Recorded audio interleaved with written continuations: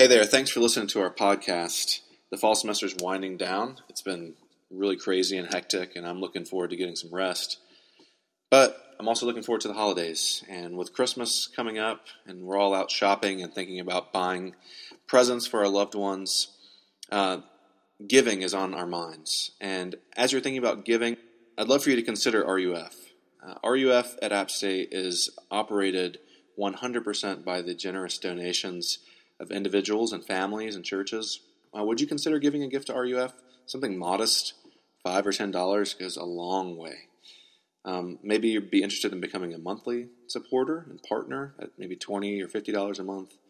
Maybe you'd like to make a more substantial year-end contribution to help offset your tax burden. Whatever it might be, I do hope that you will consider supporting this vital and vibrant work at App State as we seek to reach students for Christ and equip them to serve. If you'd like to give or find out more, please visit www.givetoruf.org and select App State from the list. Again, that's www.givetoruf.org.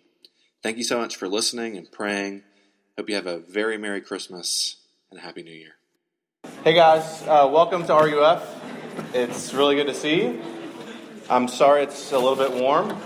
I'm not sure if it's hotter in here or colder outside, but I'm really glad I wore these wool socks now and can't take them off. It's really good to see you guys. A special welcome to you if this is your first time at RUF or one of your first times here at RUF. It's our pleasure to have you and to welcome you as our guest. And we've been going through a series this semester that we'll be wrapping up tonight. Is that making a really crazy sound? Yeah. Man, you'd think that they let us use this place for free, the quality of care.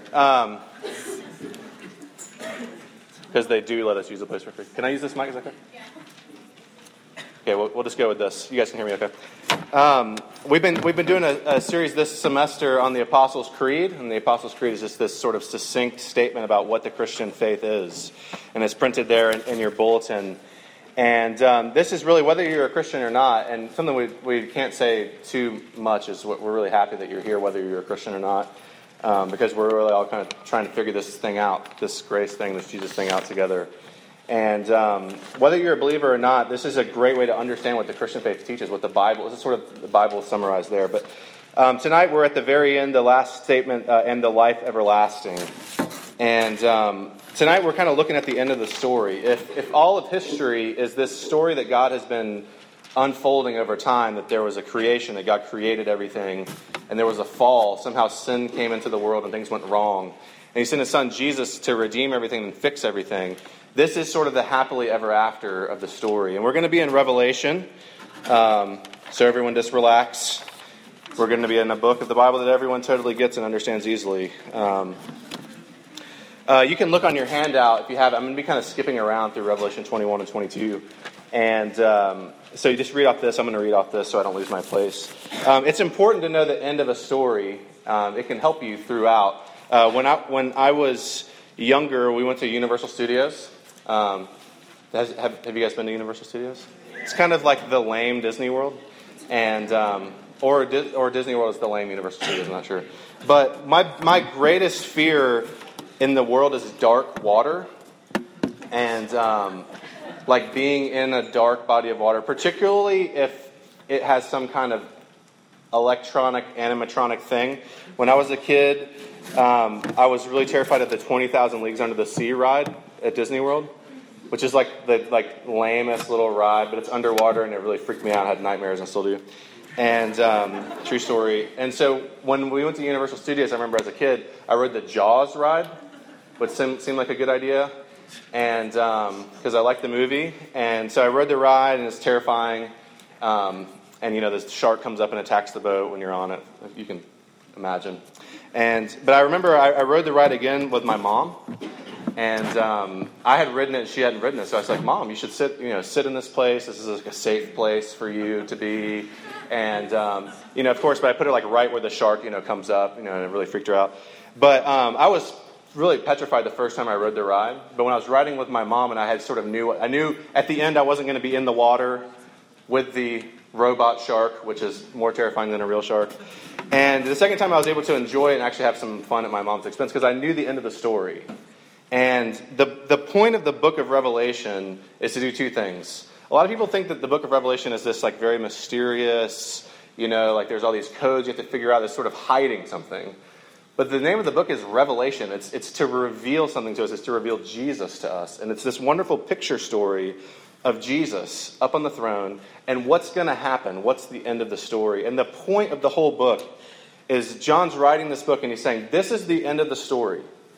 This is the happily ever after. And so for the here and now, when you're stuck in the middle of the story and it's hard and things are happening that are unideal, stick it out because there's a happy ending. So read with me, if you would, in your handout in Revelation chapter 21. Even printed on this handout, this is the Word of God. Then I saw a new heaven and a new earth, for the first heaven and the first earth had passed away, and the sea was no more. And I saw the holy city, New Jerusalem, coming down out of heaven from God, prepared as a bride adorned for her husband. And I heard a loud voice from the throne saying, Behold, the dwelling place of God is with man. He will dwell with them, and they will be his people, and God himself will be with them as their God. He will wipe away every tear from their eyes, and death shall be no more. Neither shall there be mourning, nor crying, nor pain anymore, for the former things have passed away. And he who was seated on the throne said, Behold, I am making all things new. And I saw no temple in the city, for its temple is the Lord, the God Almighty, and the Lamb. And the city has no need of sun or moon to shine on it, for the glory of God gives it its light, and its lamp is the Lamb. By its light will the nations walk, and the kings of the earth will bring their glory into it. And its gates will never be shut by day, and there will be no night there. They will bring into it the glory and the honor of the nations, but nothing unclean will ever enter it, nor anyone who does what is detestable or false, but only those who are written in the Lamb's book of life. Then the angel showed me the river of the water of life, bright as crystal, flowing from the throne of God and of the Lamb, through the middle of the street of the city. Also on either side of the river, the tree of life with its 12 kinds of fruit, yielding its fruit in each month. The leaves of the tree were for the healing of the nations. No longer will there be anything accursed, but the throne of God and of the Lamb will be in it, and his servants will worship him. They will see his face, and his name will be on their foreheads, and night will be no more. They will need no light of lamp or sun, for the Lord God will be their light, and they will reign forever and ever. The end of the story. Let's ask God's blessing on his word. Father, thank you for your word. Thank you for this wonderful hope. And Father, as we think tonight of heaven, as we think of what you're going to do to make all things right, would you give us hope? Because we need it. We pray for our campus in a time of hurting, that you would be with us by your Spirit to comfort us and draw us to Jesus. We pray in his name. Amen. So when I was in seminary, my wife worked. She worked as a designer. She's actually a pretty kick-butt textile designer. She designs patterns for women's clothing. And now she spends most of her time designing children.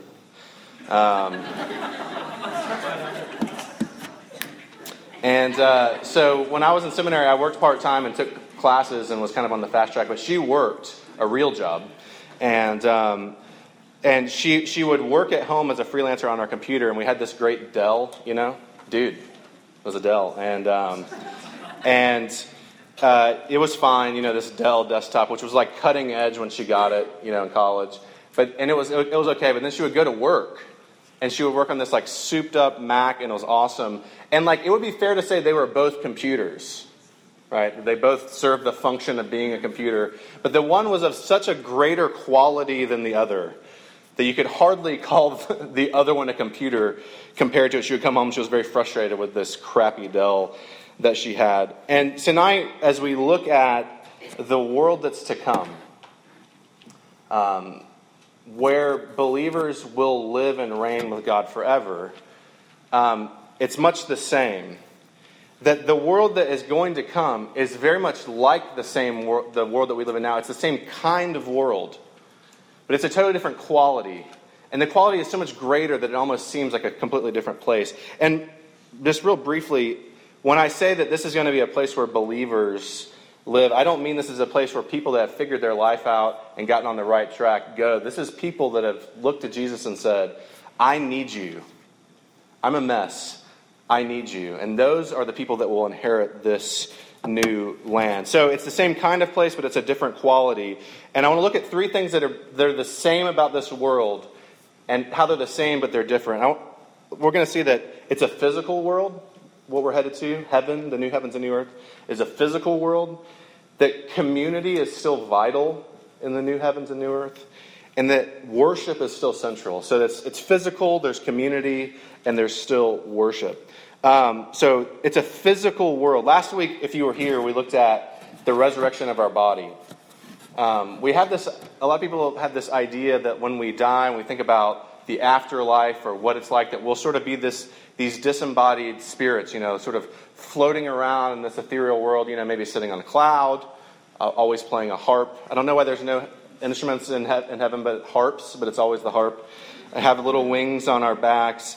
And I know that a lot of us think that, because the question I get a lot about heaven is, will we know each other in heaven? Will we be able to tell that that's Kevin? Will I know, if he's not wearing that NC State shirt, God bless you, that that's Kevin?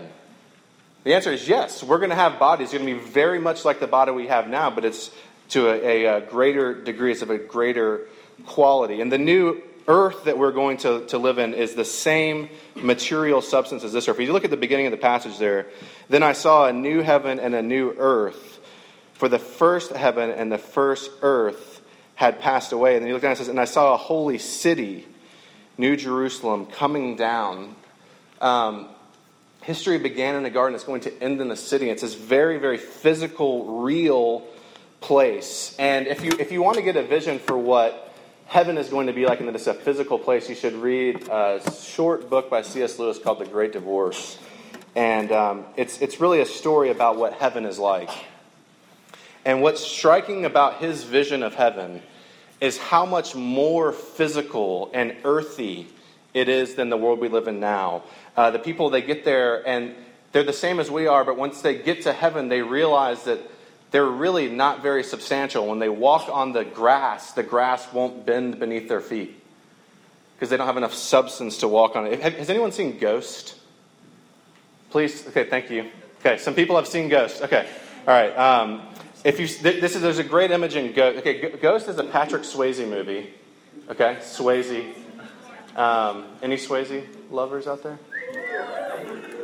He's a beautiful man, and was before his tragic passing. And so it's Demi Moore before Demi Moore got really weird. And it's the movie with the scene where they're like together on the wheel and they're sculpting something with clay. You guys?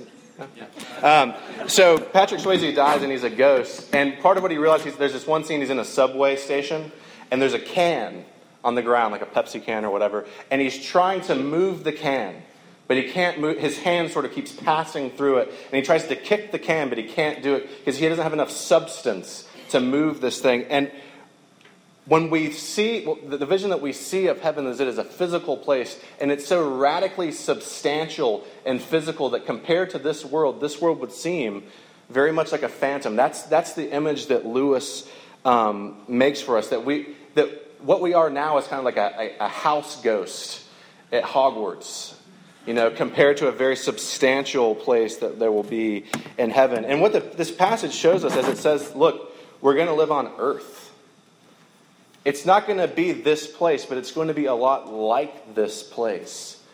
It's a great reminder that God loves earthiness, that He loves physical things. And He didn't make you to transcend your body and to transcend the physical world. He made you to live and enjoy the physical world. And whenever you have a great meal, I went on a trip with my wife last week.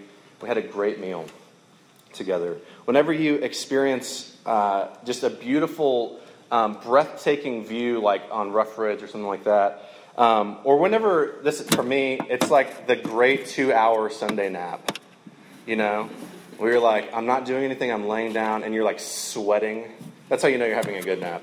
You're like sweaty, and like your face is kind of sticking to the couch a little bit. That's a great nap. Whenever we experience those things, they're a foretaste for us of a place that is more substantial and physical than the place that we live now, where we will enjoy those things forever. And those things are meant to whet our appetite and to get us interested and excited for what awaits us in heaven. On the new earth, we will play and work.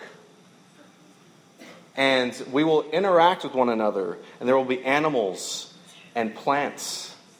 And they'll be beautiful and perfect and radiant. And nothing will be wrong with it. I read a Yogi Berra quote where he said, if the world was perfect, then it wouldn't be. But Yogi Berra was right about, not Yogi Bear, by the way. Yogi Berra was right about a lot of things, but he was wrong about that. We'll live in a perfect physical place. Okay, so it's physical, but there will still be community in heaven. When you read Revelation or any book of the Bible that talks about what's going to come, the life everlasting, two things you'll recognize about the people that are there. Number one, that there's a lot of different kinds of people. So it's always saying from every tribe and tongue and people and nation. There's going to be incredibly diverse people. If you think that you've experienced anything near diversity now, it's nothing compared to what it's going to be like in heaven when we're perfected and together worshiping God. There won't be one type of person. There'll be a spectrum of different kinds of people. So there's a lot of different kinds of people. But secondly, there's just a lot of people. Myriads upon myriads upon myriads, thousands upon tens of thousands of people worshiping God together. And we'll be living in community together. I don't know how often when we think about what our eternal life will be like, that we think that we'll be doing a lot of the same things that we do now. It's interacting with each other and living together in community. We'll be living in this city. But here's the difference. When God originally created human beings, they were naked. And I don't know if you guys could imagine if we were all naked right now. Okay? It would be fairly awkward. Those of you that spend a lot of time in the gym, even would feel insecure, right? Because there's a sense of shame that comes with our nakedness, that when our nakedness is shown, that there's a sense of shame. But when God created people, it wasn't like that. People were naked together and had no shame, had no insecurity with one another. And that is the world that we're going to. That is the life that we will live forever, where we will barely remember the sense of shame that we had now, because we will be perfectly in community with one another. And there's no more hiding or lying or manipulating or feeling of insecurity with other people. And for me, this is one of the hardest things to grasp about eternal life with God. Because regret and insecurity is just germane to what it means to know other people and be vulnerable with other people. I was listening to a podcast the other day, and they were talking about this study that had recently been done of what do you hope will be that scientists will develop during your lifetime, like hovercrafts or jetpacks or whatever. I don't know what it would be for you, but the most common answer was time machine. And people didn't want a time machine so they could go into the future. People, almost all of them, wanted a time machine so that they could go into the past. Now, some of them would say, I want to get rid of Hitler before the Holocaust or whatever, and that's a good thing. But most people wanted to go back and fix something in their own relational past. That there was something wrong. There was an 11-year-old girl on there that was like, yeah, I have a lot of regrets.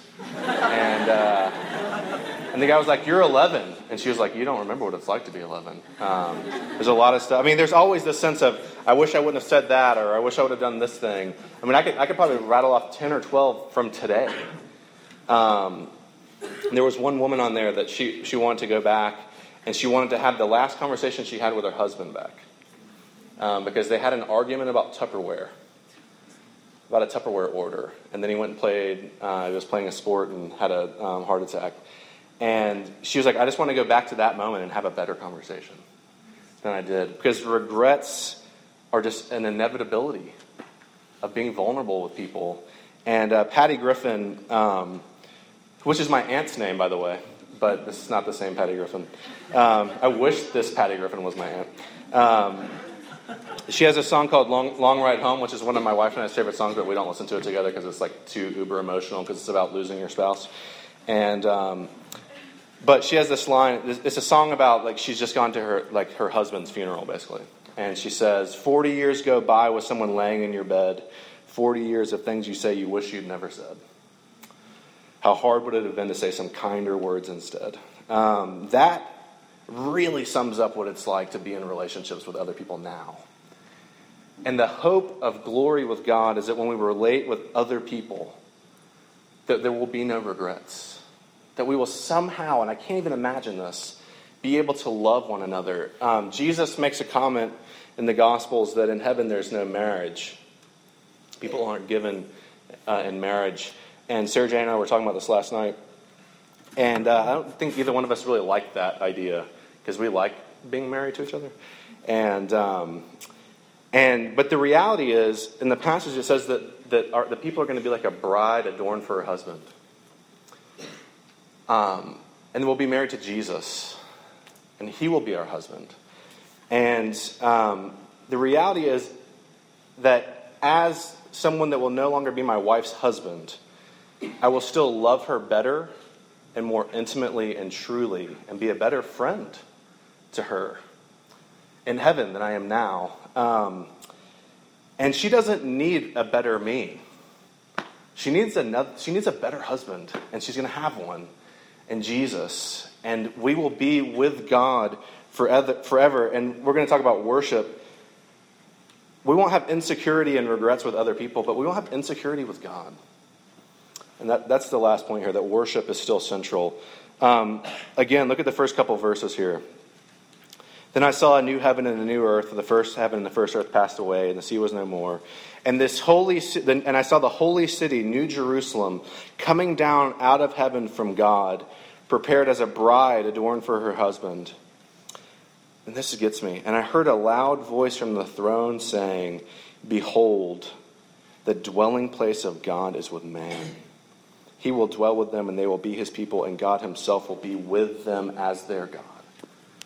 You get the picture here? There's an earth and there's a heaven. And there's this city in heaven, this perfect city, and it's us.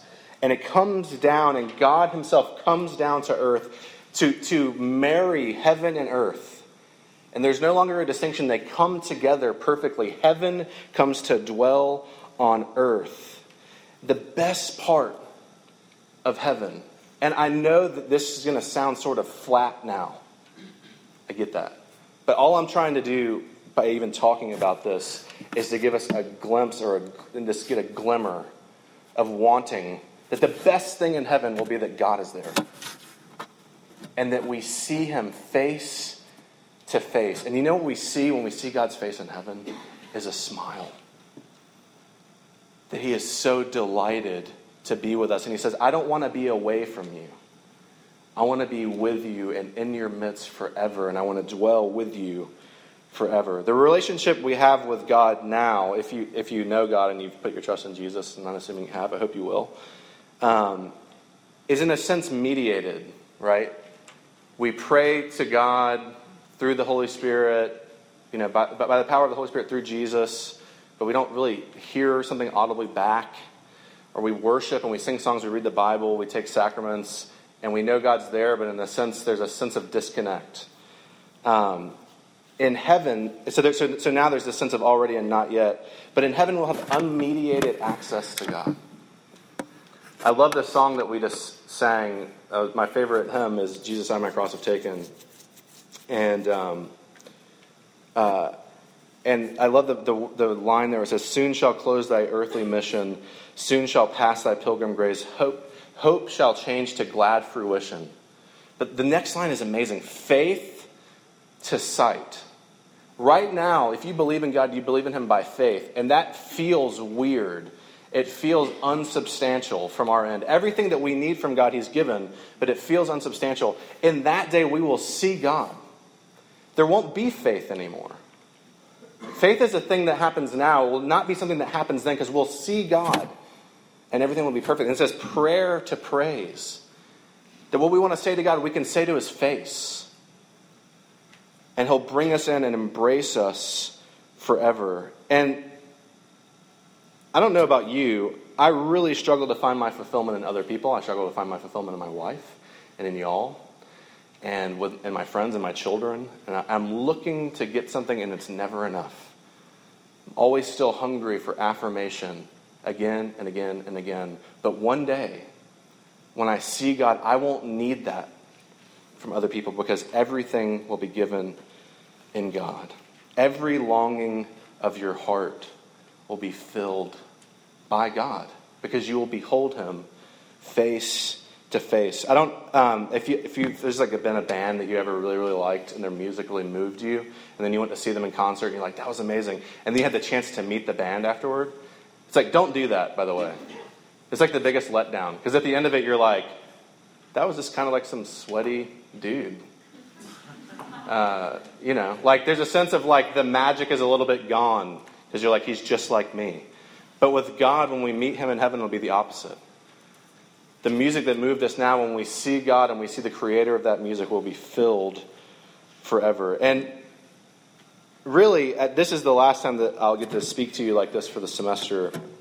And I don't really have some application point, some challenge for you.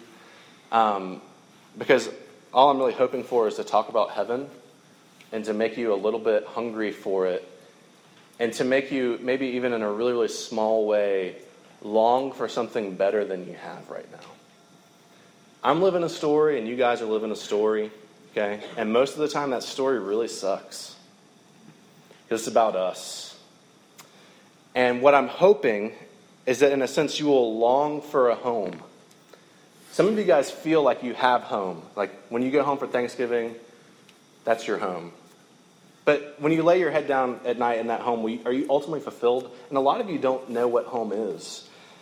I want you to long. Freshmen, when you get back from your first Thanksgiving break, and hopefully you had a great meal and you hung out with your family and you watched Travel Channel with your parents or whatever, and you slept in your own bed. That first day when you get back and you're sitting in Cascades by yourself eating rice and beans because you don't have any more meal plan money left, there will be a sense that you're longing to be home. And can this story, that God is going to make everything right, all the sad things will come untrue, for a moment, could it make you long for that home and for that better story? I hope so. It's been a privilege and a pleasure getting to know you guys this semester, and I hope to get to do it some more. Let's pray. Father, thank you for your grace. Thank you for the happy ending that we have in Jesus. And Lord, we hear a sad song now, and we may love it because it puts us in touch with an emotion. Some of us really struggle to feel our emotions, to understand our emotions, Father, but we ask that you would stir up in us through this brief vision of what will be, that something better awaits us, that our best days are not behind us, but the best is yet to come, and we will see you face to face. Help us to long for you. In Jesus' name, amen.